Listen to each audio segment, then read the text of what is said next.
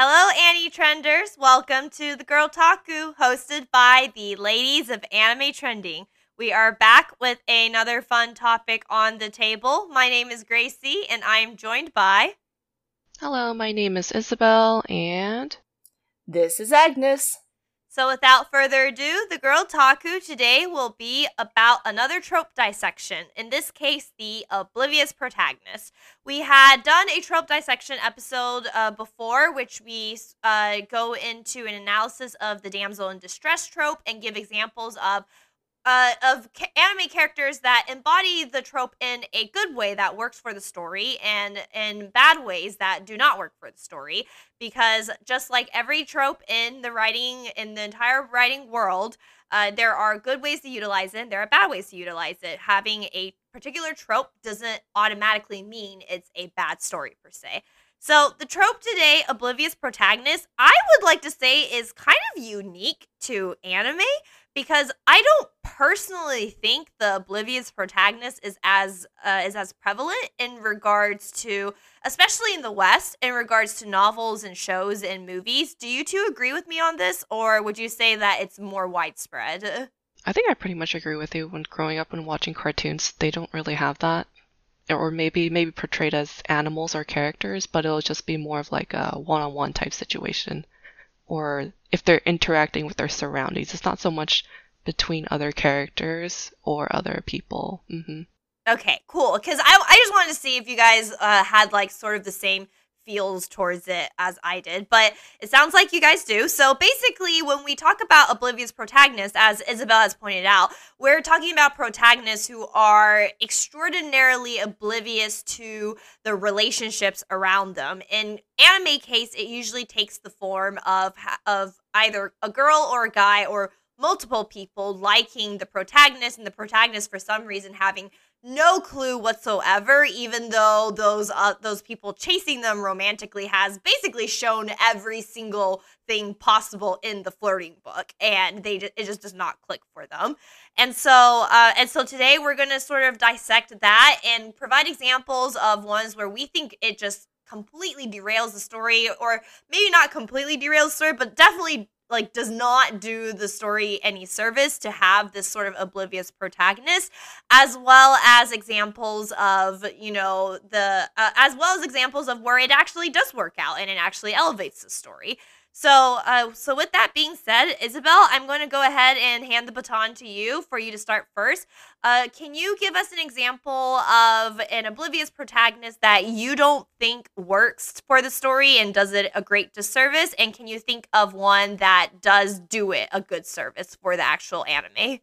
Yeah, so the ones I could only come up for this topic was really just harems, and the um, first one that definitely came to mind as a bad one and one that frustrates me is Nisekoi. That one really, like the protagonist there, Raku, he's just so oblivious to everyone that's around him, and I guess the story also just plays around the fact that there's this childhood friend that gave him a necklace or locket, and he's hoping that it's one girl, but he's kind of married to another girl because, or at least he's supposed to marry another girl for the relationship between their families, but then there's another girl at school, and all these girls actually are interested in him. But he's only interested in one girl, and he doesn't realize that when he's interacting with the other girls, that they all like him too. He kind of just treats them as a friend, and it just kind of has awkward interactions with each and every one of them. And it's a lot of like miscommunication and also a lot of teasing, because all of a sudden this one of the girls has a possibility of having the locket, like maybe he was or she was the childhood friend, and for some reason Raku just conveniently cannot remember who it was that he spent that summer with, of course. So And that's the basic story. what would the story even be if he actually remembers, right? Right. If you remember, then yes, it would be done in about one episode. He found the girl, okay, we're good. But Ending credits roll. I remember Nisekoi. I wasn't one of the. I remember when it was huge, and I was definitely not one of the ones who was big into it. I think it was also coming out around the time where I was slowly getting out of anime hiatus because of the fact that I basically did not have time whatsoever in high school to really engage in currently airing anime anymore. I didn't find that time until I went back into college. And so I remembered it being a big thing. And I see it everywhere within the anime circles and the anime communities and people talking about it, freaking out about it. And I was aware of the story, and I've basically read the synopsis because I still keep myself up to date in regards to animes that I might not have seen, but I know is very popular. And so, it seems like a lot of people were frustrated with the protagonist, but a lot of people still really love the anime despite that fact. Would you happen to take a guess as to why, even though they all agree that he was really frustrating? Right. I think you can probably agree in most shows like these where the main character is surrounded by so many other characters, the main character starts to not really have a personality, or they're kind of empty compared to everyone else. Or at least, in harems, at least the girls will be more more attractive in their characters. And so that's why you're frustrated with the main character, but you like all the side characters, you like their designs or how they interact. And I think that's why people still love the show. And I think at that time it was kind of a new concept, I want to say. There's never I personally hasn't seen anime where, a guy and a girl are set up to be in marriage because their families are gangs, right? So that was an interesting concept. So I think the concept was interesting and new, and that's what people were interested in watching it. And at least the characters too. I feel like the girls are pretty cute, so I would definitely probably watch it for those reasons. Definitely back in the day. Mm-hmm. And what do you think about storylines like this as a whole? Because I think you're accurate in the fact that harem animes really, really like to utilize the oblivious protagonist. And it really is the only trick they have to keep the story going, especially harem animes that are only focused on romance, because there's no other plots happening around them. It's literally just a question of who's going to get the girl. And so that is a very utilized plot for manga, for anime as a whole, and it follows a specific formula with the oblivious protagonist right at the center.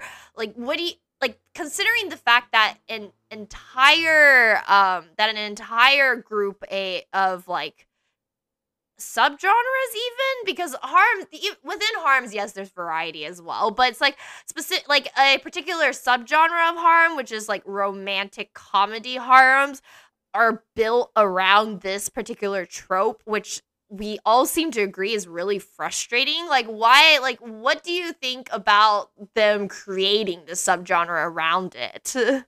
That I'm not too sure. I guess it's kind of building on the genre itself, maybe. Mm-hmm. I can't really say.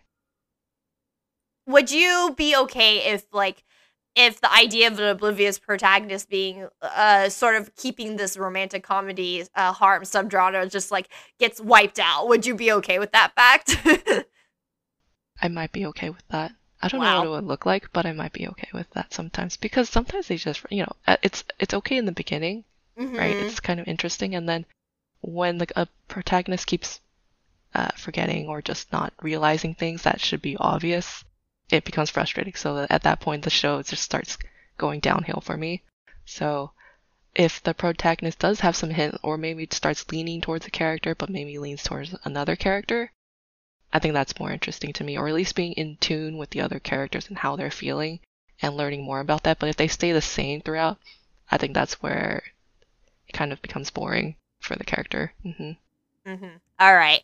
Well, this is a very classic example of one that you think is a bad example in regards to how the story utilizes it, and I agree. I think it's absolutely frustrating. So now tell me, which one do you actually think is a good example of the usage of the oblivious protagonist? Yeah, the good example I have is how Saikano, or How to Raise a Boring Girlfriend. I think that show does a better representation of the oblivious protagonist. Can you tell us why, and maybe give a rundown of exactly how they utilize it? Yeah, of course. So for the show, for people who haven't watched it, Saikano, How to Raise a Boring Girlfriend, surrounds a character. The guy's name is Tomoya, and he's really interested. He's an avid gamer, and he's into manga and stuff like that, but he really wants to create a game that's like a visual novel, and it's based on this one encounter that he had with a girl, and he doesn't know who the girl is, but surprise, surprise, the girl is at his school, and he meets her, and her name's Megumi, and she is the boring girlfriend, basically, is what it is. And I think it really works because she's also kind of a new concept, because usually other shows might have a more animated character or an animated girl as the love interest, but in this case, Megumi's actually really boring. Actually, she doesn't have any talents. So when Tomoya's bringing all these characters together to help him with his with creating that visual novel, he brings together Utaha, who's a visual who writes literature. He brings in Eriri, who's an artist, right? And these are people who have talents and they're able to make the game. And he brings them together because he knows that they're interested in this, but he doesn't realize that the reason why they want to be part of this game is because they're interested in him. And so he's oblivious to that. He thinks that everyone is very excited to create this visual novel about this dream that he had, or just this one special encounter. And it kind of paves the way for Megumi as a protagonist as well, because she's kind of out of the shots, or like really kind of out of the anime in general sometimes. She's kind of ignored because the other two characters are very very exciting, I want to say, or they're very chatty with each other. They're it's more interesting to see them fight with each other and fight over Tomoya sometimes to get his attention. So it's interesting that he chooses Megumi over them, and how Megumi actually does not have any talents, but she's actually there most of the time. So that the only talent, or at least she's the one who pushes him to keep going on with this. And so he's able to kind of drag them all in and drag musicians in for his game as well. So I think that show works better because they kind of have a goal, and Tomoya might not know, but they're able to kind of work together towards that goal. So sometimes they're busy with work, but sometimes they're kind of also in that love triangle or kind of rom-com type situation too. Okay, so I think I'm starting to understand, because I haven't watched the show, and so even though I've definitely heard of it and I've seen plenty of posters for it, and so from my understanding, it sounds like because of the fact that they are, aside from just like the girls liking him and him being unaware of it, they are genuinely working together on a project that they very much enjoy and like, and so because of that fact, it's not as annoying because it's not the only thing that exists in the story. Is that correct? Right, that's correct. It kind of has the elements of, like, how people create visual novels as well. It doesn't focus so much on it, but it does have that as well. And then also the girls didn't really know each other either. So it's kind of interesting for them to become friends over this project. It's kind of like a, high school side project that you might have, and a group of friends kind of coming together. Yeah. Depending, their interests might vary, but they are coming together to finish a project, which I found was very interesting. Yeah, okay, I totally see that now. It definitely sounds a lot less annoying. I think overall just having more than just which girl's going to get the guy or vice versa tends to make it a little better. But I can definitely also see the appeal of watching like a visual novel being made, because, that's very relevant amongst, anime fans as a whole, because most anime fans are gamers, as we have discovered in our last Twitter space, in which I'm the odd one out. So, all right. Well, thank you, Isabel, for these two. Agnes, what about you? I know you have been researching and taking notes for this particular trope, so I'm really curious to hear, what you've picked. I'm sorry that it was like really last minute too, because I did it within the last half hour. But I want to also hop onto that train with what Isabel was saying about characters having goals, and the ones that I chose, where the characters have like an oblivious streak, but then they end up changing it so that it works towards their goal, really helps augment the story together and does not focus so much on the romance. So a really good example of that would be also Emma from Promised Neverland, because she's entirely oblivious of Norman's love for her. I and didn't adoration. think about that. Yeah. But inadvertently, it sounds a little bit sickening when I say this, but inadvertently she manipulates him and Ray into, well, mostly Norman, into taking faking his love and adoration for her and trying to help the kids escape Gracefield. Yeah, so basically he's whipped in the shortest terms possible. He is very whipped. I mean, like, that scene where Ray was like, this is pretty illogical. And Norman's like, yeah, but I love her. And Norman's like,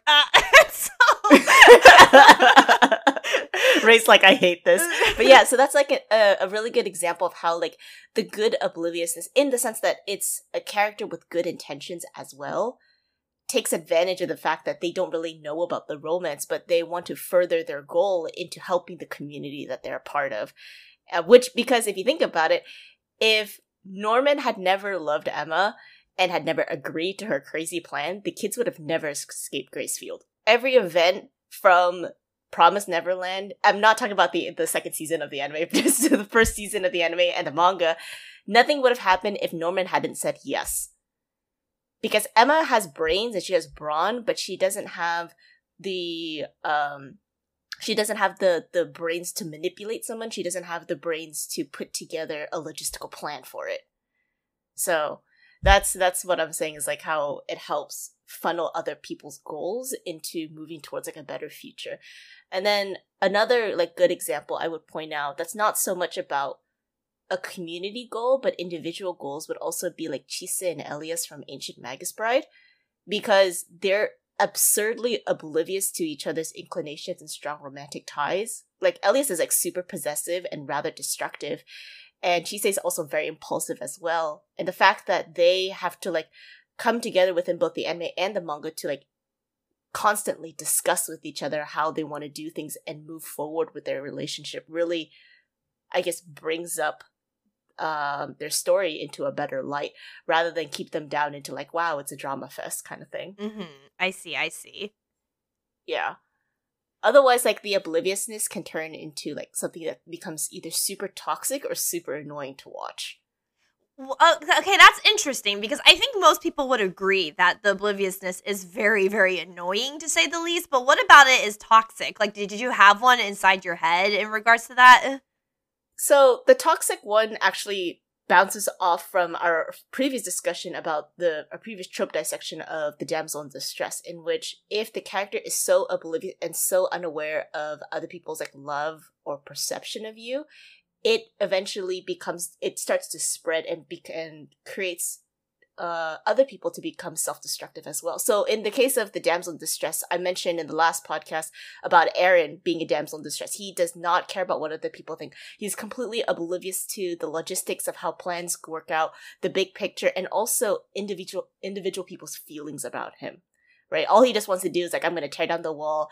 You killed my mother or whatever. So he's so like, and he does like, I mean, I read the manga, so I know what happens later. But up until that point, at the very least, like he obviously does care about Armin and Mikasa, and he knows they care about him. But in a way, he doesn't fully understand how much he means to them. So yeah, I see what you're saying. Yeah, and it's to the point where like at first when I was watching Attack on Titan, at least like between seasons 1 through 3, I did like Mikasa at one point as a character, because cool badass female character, right? Mm-hmm. But at the end of the day, she just talks about with abs, right? But all she just spouts every single line in the show. It's not something like heroic like what Historia says. It's not something very sharp like what Levi says.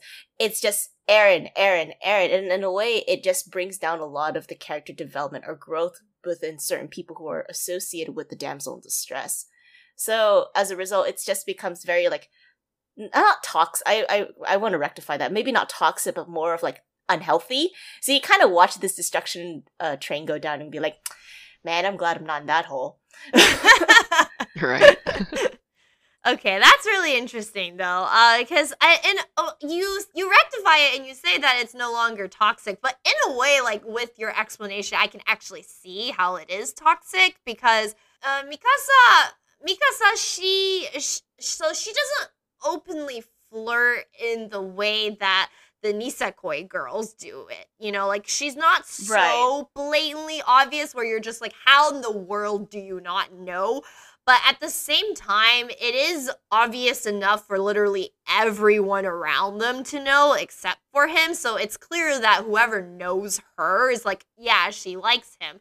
But the fact that he's known her for so long that doesn't seem aware of it is it's toxic because he'll do things that kind of have a romantic undertone. Not that he's purposefully doing it, but no matter what, it does kind of have a romantic undertone.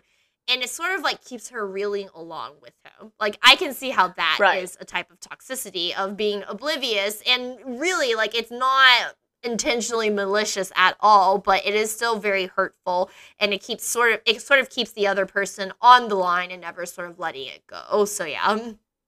Right, and it paints Mikasa more of like a self-sacrificing heroine to do whatever Eren wants for her to do, or she'll do anything for Eren, especially in season 3 when Eren gets kidnapped for the Titan blood. Yeah. Right. Yeah, she was going kind of ballistic at that point. And Levi had to basically calm her down when they kidnapped Eren from the carriage. And I was thinking to myself, like, at that point, it's scary, to say the least, because now Mikasa becomes a very unpredictable character to go and save her love interest. I would have maybe preferred it if, like, there was a scene where maybe, like, it was Jean or it was any of the other characters who confronted Mikasa and was like, are you sure this is the right thing to do? Like, they all love and cherish Eren or, like, admire him to some degree, but at one point, pointing out somebody's flaws is also equally important as well, especially in the Oblivious relationship. And so that harkens back to Promised Neverland, where Rei questions Norman's love for her and desire to help her towards this goal, but then they realize that there's a better good out of it. And the same thing goes for, like, Chise and Elias, where they acknowledge, like, you know, we're both very oblivious to how we feel. Let's talk about it. Let's sit down and work this out so that, you know, we're not running off and being super destructive. Oh, see, you answered my question, because I was about to say, like, when I think about it, I'm like, in a way, like, isn't that what Emma was doing with Norman? And once again, completely unintentional in a non-malicious way. And so, but then I guess you answered it with the fact that, like, Rei, like, pointing it out. And on top of that, actually sitting down, being like, okay, actually, though, but if we follow what she wants, there is a net overall benefit still, so it's not particularly wrong. But okay, so here's my other question then. If Emma's dream of escaping Gracefield with all the kids was genuinely unrealistic, and Norman was still trying to force a way to make it happen, would Emma have been demoted to sort of like the toxicity Oblivious protagonist status in that case? Or would she still be better because she has other skills? Like, yeah. I think she wouldn't really fall into the same pitfall as Eren, because she is on the same level as Norman and Rei when it comes to, like, using her brain. Yeah. And she also has her athletic skill set too. So in a way, she would sort of avoid that pitfall of becoming, like, the damsel in distress, because she is very capable of taking care of herself in the end. She will become the very self-destructive heroine, but she'll know how to take care of herself. Versus Eren, I don't know. I don't think he really takes care of himself. He usually has to be given an order to do something for him to want to take action. I see. Okay, so basically, you're basically like, hey, Oblivious protagonist, if you wanna be an Oblivious protagonist, at least be capable of doing other things and taking care of yourself, right? Yeah, because at one point it's like, if the Oblivious protagonist is left by themselves in a very, like, precarious situation, how are they going to help themselves? You know, especially if the character's, like, always looking for them and things like that. So I have another question for you then, because the ones that you picked are very much not romance-focused anime. I mean, Chise and Elias are fairly romance-focused. I think it's kind of romance. Their relationship is so special that I can't think of it almost as romance sometimes. Yeah, I also agree too. I take it as, like, a partnership almost, and the manga is a big dissection of, like, open communication between two different parties and trying to convey what you're trying to convey, instead of, like, trying to keep the other one in the dark, and then all the drama happens and you're like, okay, we need to fix this problem. So in a way, there's a great quote in the manga, I think, where they talk about how romance is not necessarily, like, an end goal for a lot of these people, but it's more of, like, a connection. and trying to talk things out with one another. So I really like that part about Ancient Max Bite. So you're right, it's not really romance, but it sets itself up as a dubious romance? But I would say that it's not the main theme, in my opinion, based on... That's true. Yeah. Yeah, it's not the main theme for sure. And so I was going to say is Oblivious protagonists tend to show up more in anime where romance is the main theme, because, you know, like the two that Isabel picked are very much romance focused. The two that I have that I'm going to talk about are also very much romance focused. And I think overall, you tend to see Oblivious protagonists like 10 times to 20 times more in these very, very romance-focused themes. And so in that context then, where it doesn't, like, characters don't have to have their capabilities or their crap together, essentially. Like, in those sort of circumstances, like, what are your opinions on them? Are you saying, like, these characters don't have skill sets, but they're thrown into, like, the Oblivious role, or...? Yeah, like, they don't, or it's more like they're in a setting where they don't have to have these skill sets, you know, because they wake up and it's school life, and they just have to make sure they finish their homework, and they don't get in trouble with the teachers, and, you know, it's just, like, stuff like that, yeah. I want to believe, like, because now we're talking more about, like, slice of life stuff, so we're, like, going back to the comparison between, like, Nisekoi and Sakano. And the power that I think each of the characters have is agency and choice. So instead of, like, having, like, a titan power or having brains like Emma, you're given a choice if you want to continue to pursue the relationship with an Oblivious character, or you want to choose to align yourself with specific goals that the Oblivious character have and build your relationship with them and the other people around you. So basically, in a way, it still translates to these more slice of life romance that are like no like titans or like baby eating demons sort of situations. Right, they should still have their skills and they should still have their ways to like sort of proceed forward, work towards a goal and stuff like that. Right. I mean, if you look at Sakano, each of the girls were recruited into the visual novel for very specific reasons, right? Right. One person's good at writing literature, the other one's good at visuals, the other one knows how to program, right? But you look at Nisekoi, if you think about it, all the girls are useless. Kind of. I see. Yeah. They only serve... I'm so sorry for people who like harems. This is why I dislike harems the most, even reverse harems, because nobody serves a purpose in their role. But, the girls in Nisekoi all don't have a role except they fill a certain stereotype into making the protagonist's heart go doki doki, and that's it. And then that just becomes boring. It becomes very banal. Well, I mean, I completely agree, and I think that's why all three of us aren't really a big fan of harem stories for that reason, but it's insanely popular for a reason. Like, people still really, really like it. Do you think... Now I'm just sort of brainstorming, and I really should get to mine, but, like, you know, do you think the reason why that the Oblivious protagonist is so popular within, like, the Nisekoi sort of, like, you know, example, it's because that people are projecting and just wishing that Absolutely. they could live a 100%. life. Like, okay. Why do you think Why do you think visual novels exist? Visual novels exist so that you can self-insert your character into these stories and be fawned over by girls or guys. There's a reason why I don't know why I didn't include this, but I probably should have. Emiya is an example of that in the visual novels. He's literally, it's a harem. He's pined over by different girls in different routes. And it's just basically a self-insert. After all, he's just so boring in the animes and the visual novels itself. So harems are just basically a subset within the visual novel realm. Now I'm concerned because it's like you pointed out, those girls, though, in these sort of stories are also so ridiculously bland and just checks off boxes, you know, for a particular type.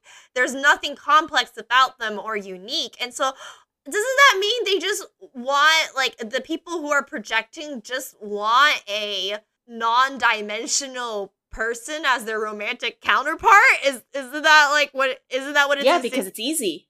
It's easier to think about it that way rather than think about all the complexities of a certain person. Oh. I mean, we're constantly fed into media where you have, like, the perfect idealized girl, the perfect tsundere, the perfect kudere, and there's just, like, these, like, few checkpoints that you need to click off before they become your waifu. See, this is why I'm not usually a fan of visual novels, and like even with Ultimate games, which are made specifically for girls, I'm extraordinarily picky about because they get boring as heck when you start playing them more and more. And so, okay, but you're right, it is easy, and it's easy to imagine, and in a way, like your own. In a way, the romance is also very easy. You can predict what the problems are, and you can predict how you're going to resolve it and stuff like that. Nothing like sort of the real life dating world where a lot of the conflicts happen where, you know, it's multifaceted, it's complex, and you guys have to talk it out, and sometimes have to take a few days away from each other to figure it out. And so although I will rectify, like, for longer for longer visual novels, especially ones that are like much older that need like 50, 70 hours worth of gameplay, those ones tend to be Fate, in a way, as reluctantly as I say, can be a lot deeper when it wants to be, especially with a lot of the spin-offs and stuff that talks about like Sakura, talks about Rin, like in Fate Zero. And then if you combine that together with the visual novel, you get a bigger picture of why they are the way that they are, and why that they're potentially attracted to you as the main character. But overall, yeah, these visual novels, the otome simulation games, it's just easy prey for you to fall in love with someone. I see. Right. So the moral of the story is everyone just wants love. Everyone wants love in the easiest way possible because they don't want to think about how complicated it can get. Okay. Yeah, I think at the very least they want to start out with a type. I think that's why I would watch these shows, right? I want this type of person, or like I would play those games because I want this type of guy. So it's good to start there. I won't say I will bash people for their types and stereotypes because I also have a type and a stereotype, which is a psychotic person. But that's besides the point. Oh gosh, I question you. It feeds into it, and that's why it makes it popular, and that's what media, anime, and video games thrive off of. Okay, well, very interesting. All right, well, I'm gonna move on to mine because mine once again, I did pick more slice of life romance genres again, but in my case, actually, it's funny because Isabel, you picked two guys, and Agnes, you picked a guy and a girl, essentially, but my pick are all girls, and so my first pick in one that the Oblivious Protagonist just no longer worked for me was from an anime called Special A. Do you guys remember that anime? It's pretty old. Oh, I watched that's a good chunk of it. Yeah, it was a while ago. Mm-hmm. Okay, so Hikari was an Oblivious protagonist, even though it was so ridiculously obvious that Kei likes her, and he basically could have painted words, "I like you, Hikari," and like across the skies through with an airplane, and she probably still wouldn't get it. And at the beginning, there were some, especially at the beginning, there were some really hilarious moments between that. Like, one of my favorite scenes is when he, Kei was in, a normal class and stuff like that, and he was being super cold to all the girls who were fawning at him, but then Hikari, walks by, and he just teleports to the window, and he's just like, "Oh, are you here because you need something?" Stuff like that. Hikari's like, "Oh, no, I'm just passing by. Anyway, I gotta go." And she, runs away, and immediately the atmosphere went from super warm and fuzzy to extremely cold and freezing. That was one of my favorite scenes in which she was very oblivious because he's so thirsty for her and he wants her so badly and she just can't tell. But when the story continued, it just reached a point where I was just like, I don't get the point of it anymore, because the only thing that the story is obviously trying to do is not get them together, but it's beyond the scope of anything potentially realistic, in which I know people will get on me and say anime is not supposed to be realistic, especially a one where the two of them are practically superhumans, even though they live in a normal world and at a normal school and stuff like that. But it really is just emotionally, it just gets to the point where it's where do you want to go with this? What do you plan to do? And I would argue and say that Hikari as a main character for a shoujo story, because Special A is a shoujo manga that the anime adapted from. I think her type of obliviousness as a protagonist in shoujo is very, very common. I don't know if it's still common nowadays, but it is common enough for most of the dramas that are made that are based on manga to be like that, where it's just like they're just so unaware that there are one guy or sometimes two guys fighting over her, even though it's probably one of the most obvious thing in the world, and it just elongates the story. You're just sort of like, where is this trying to go, and what is happening, and like, why is it? And I'm always wondering like why it was so popular too. Like my guess is something about the oblivious girl protagonist is like childish, and you kind of like want to protect her sort of thing, but even that doesn't feel completely right to me. So I am really curious on what you guys think of Hikari and sort of the overall shoujo formula. A lot of times where the female protagonist is just blatantly unaware of these two guys or this one guy really, really liking her. Sometimes when I watch it, I find it's interesting, or at least exciting, when the guy does these things for her and she doesn't realize it. But you're right in that as time goes by, she really doesn't notice what's going on. And you're rooting for the guy to like, hello, please notice. Yeah. Yeah, it just becomes kind of like, why am I watching this show, or why am I reading this manga? I don't know why it interested me. Especially, it was definitely one of the ones that interested me for a while. It might have been because I think I could relate to them in the sense that they were very studious in that school, right? Or something like that. Yes, they were, yes. I think that was like kind of one of the things that made me more interested in watching the show. Yeah, but in terms of the romances, I feel like towards the end probably it was just kind of there, and I'm just hoping for them to get together, but I don't know if they will or not. And that's probably the feelings that I have towards, kind of mixed, and then also just thinking about what could have happened, and that's what I wish for in other shows. So I try to read other, shoujo manga or watch shoujo anime, looking for shows where they actually do something about it and don't have this ongoing thing, okay, right? I see. Mm-hmm. And then I get stuck in another show that's probably like Special A is what happens. Poor Isabel. I've been trapped again. It's like the Akbar Star Wars meme. It's a trap! Isabel just walks right into it. I think, and this is part of the ones where I'm like, I think this is once again a little unique to Japanese media, that I don't think it's as common per se in Western media, especially with how long both these guys and these girls can go with being oblivious on the fact that these people like them. Why do you think it's so much more elongated in Japanese media? I guess it's a very romanticized version of pining for another character. Okay. So, I don't know. I feel like a lot of Japanese media really likes to harp about like the trope of pining a lot more than Western media. Because with Western media, it's a little bit grittier. It seems like there's a lot more people that's willing to call you out on it, or people who will start to question a lot of the things that's being done to you, and it's much more obvious. But the pining part in Japanese media tends to be romanticized to the point where it's like, I'll do anything for you kind of thing. And people are just like, oh my god, that's so sweet. And then you're kind of like, oh wait, but that's kind of dubious. Kind of like Twilight, I guess. But they just still got together very quickly. Don't forget that. So That is true. I don't know. Maybe that's a really good point. I don't know. Maybe it's because people romanticize so much about the long-term pining that they don't mind it lasting for that long, because everything else is just too short.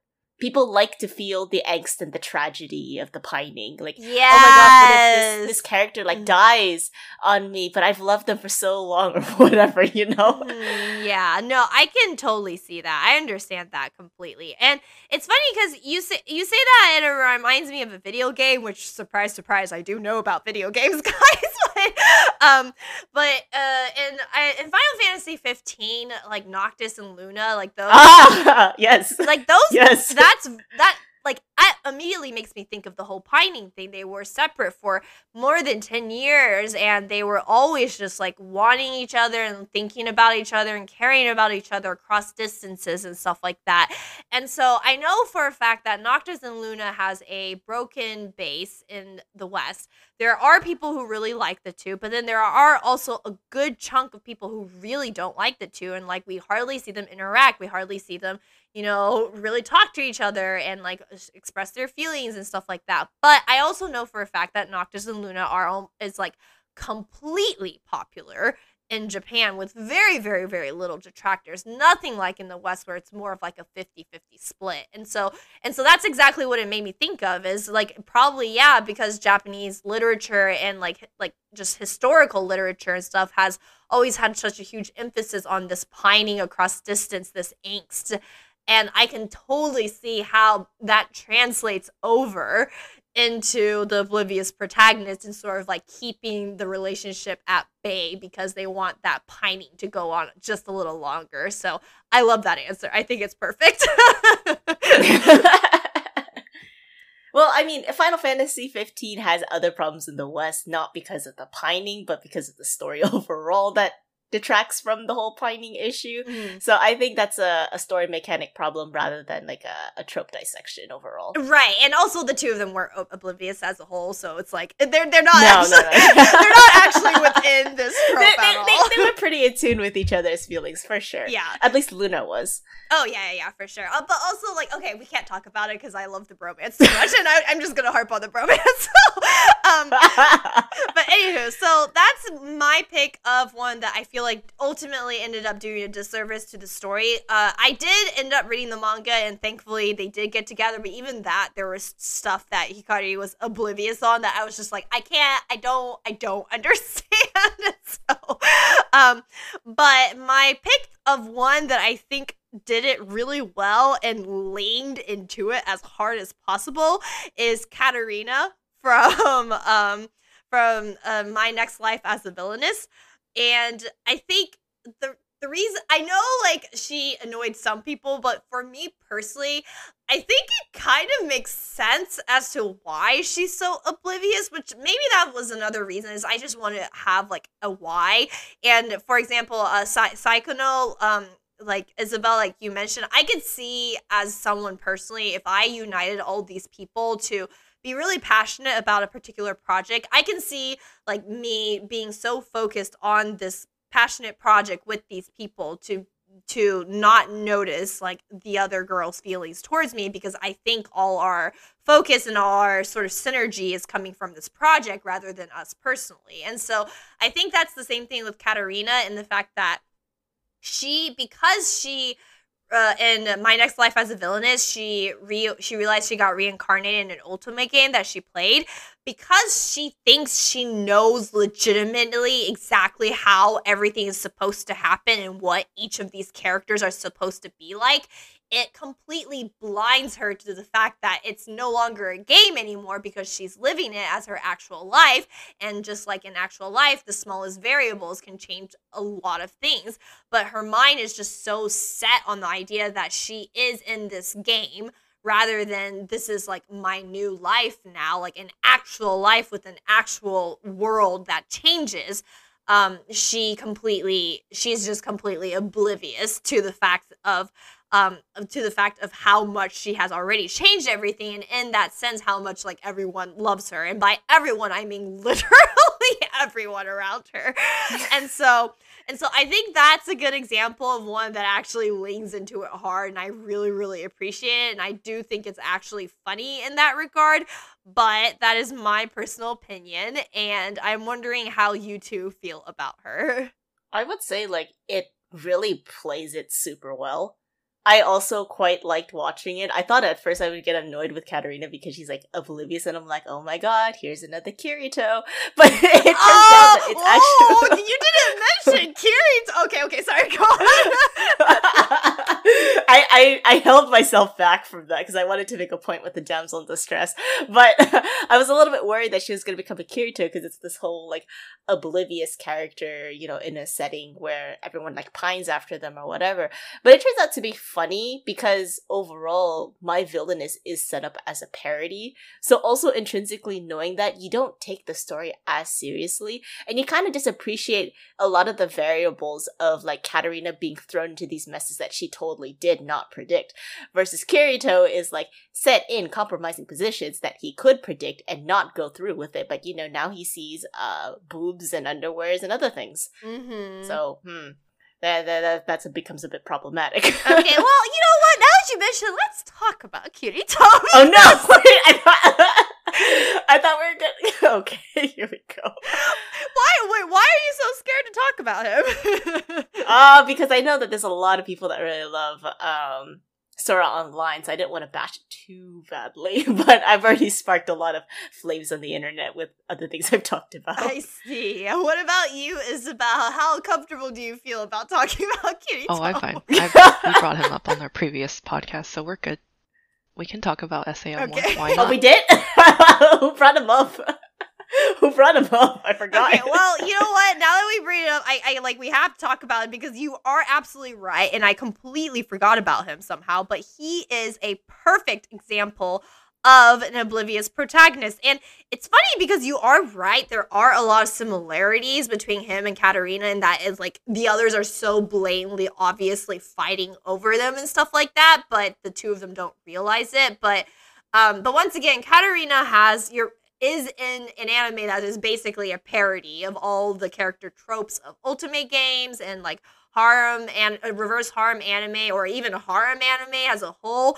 And on top of the fact that they went the extra mile of giving an explanation as to why she's so oblivious, because her mind is so set on the idea of everything happening in a certain order and she knows everything, and thus she can't see anything else past that because she thinks she knows everything. But with Kirito, he doesn't have any of that per se, and Kirito still remains quite a popular character. Why is that? It's less now of a self-insert, but more of like, I want to be as cool as Kirito. Personally, that's what I think, at least. But is he cool if he's like so dumb? No, he he's can't not. See that? Okay. No, he's not. I already very disliked him from the ending of like the second half of season 1, where they're just like, yeah, he's like this prodigy child player who was in the beta testing at like 16, and I was like, I remember when I was 16, I didn't do that kind of stuff. So I don't think it's very realistic overall. I mean, I knew a lot of teenage boys my age because I hung out with mostly guys. They did not have like that introverted genius prodigy kind of thing that Kirito has, and I'm like, that's no excuse to have a harem. Come on, guys. That's no excuse to have a harem. What about you, Isabel? What are your thoughts on him? Yeah, honestly, the harem is just a plus. I can only see people, having or just really wanting to be like him. This is my like guilty dream of possibly as a gamer. I wish I was like Kirito. As a gamer, yeah, that's yes, right. I think that's what it is. I feel like every gamer, or at least a teenage boy at that state, would definitely be like, I want to be like Kirito, and I want to execute these cool moves and defeat cool bosses, and meet all these characters or something like that. Which is the reason why people like it. It doesn't work for me. I mean, at one point, I did want to be maybe when I was younger, but definitely not now.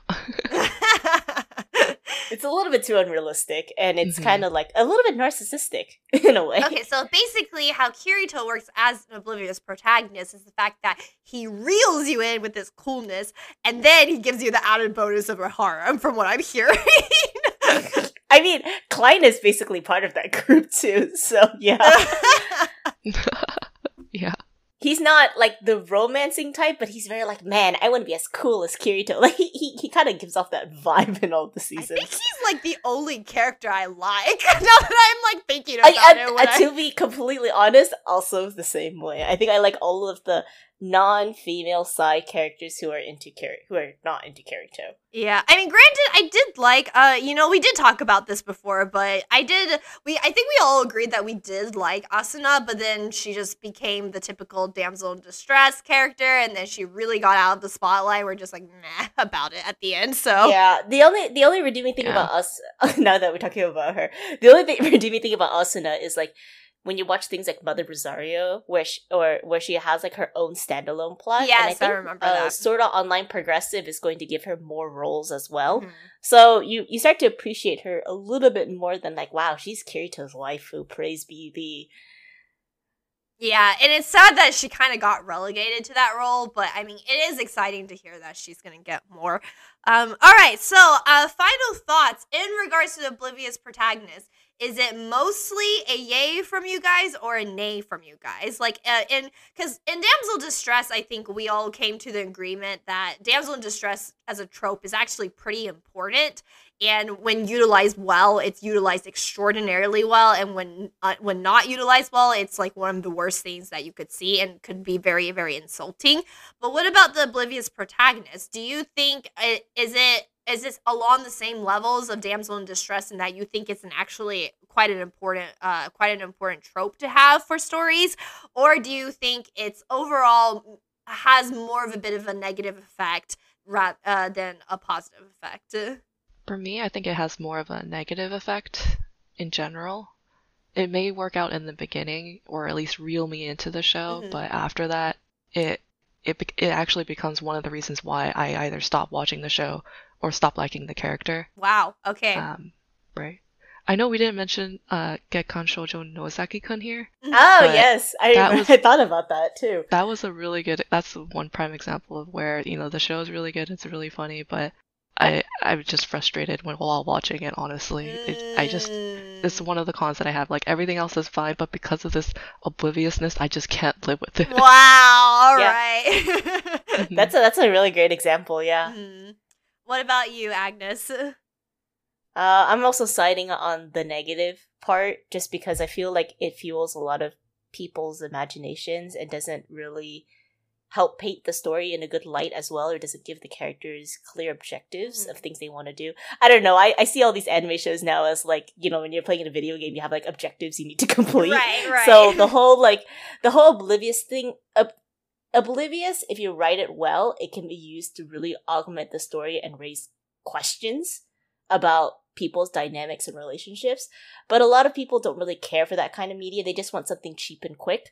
So that's why the whole Oblivious trope is super popular to reel the masses in. Yes, I completely agree with that. It's funny because Anime Trending by itself, we had like our own discussion in our Discord about this. Like, I guess like before, I'm in agreement with both of you two. I think like the Oblivious Protagonist can work out well in the beginning, but you better change it up pretty quickly. And even with Katarina, with me saying that is a good example, with the second season essentially going into plot lines where she knows it's no longer the game's plot and it's actually like a future that she cannot predict and she doesn't know. If she continues with this sort of like stubborn obliviousness, I will actually get annoyed. And so to me, I am like in agreement in the fact that I think it's more negative, and if you're going to utilize it, you're going to have to get rid of it pretty quickly if you want the story to come along. But but I think this thing that you did point out with Agnes in the regards that it is cheap and it's easy to reel people in for people who aren't looking to think or really explore a story, is that bad per se? Because, some people are like... It's not bad for the industry. Okay, because it's like... It's not bad for the industry. They get money off of it. Right, but it's like, is it bad if audience members just want, something, surface level and in a way dumb for them to spend their time on and stuff like that? I used to think it was bad. I used to criticize, or at least internally in my head, I used to criticize a lot of the anime community for being so shallow. But at the end of the day, you're coming home from a hard day's labor or whatever that you've been doing in life, and you think to yourself like, I kind of want some cheap romance to get my mind off of things, or maybe you had like a bad breakup and you want something genuine. You want something that's like truly pining, but you don't want to think about the complexities of things. So you end up gravitating towards these kinds of shows, and it's just a way to make you feel better and help move you along for the rest of your life. So I guess it works for different strokes of people. I see. Okay, so maybe like for us, in which like we're more like anime critics, it's sort of like at this point it is really our job to look at anime objectively and how they use their characters and how they do their plot and decide on whether this is a good anime or not. But like maybe Oblivious Protagonist is a useful trope to have on hand for those who understandably just want like a more shallow sort of storyline to spend their time with or to relax to, but particularly for like the more deeper or complex stories that we sort of want to see, or the more emotional bonds that we would like to feel, it doesn't work as well. Like you would like that would be a good summation, I feel like, correct? Yeah, that's pretty good. Mm-hmm. All right then. Well, thank you all for joining us as we did another trope dissection on the Oblivious Protagonist. Please let us know how you guys feel about this particular trope and, and whether you like it or not. But I hope you guys had a good time, and I hope you guys will be here next week. Bye, everyone. Bye-bye. Bye.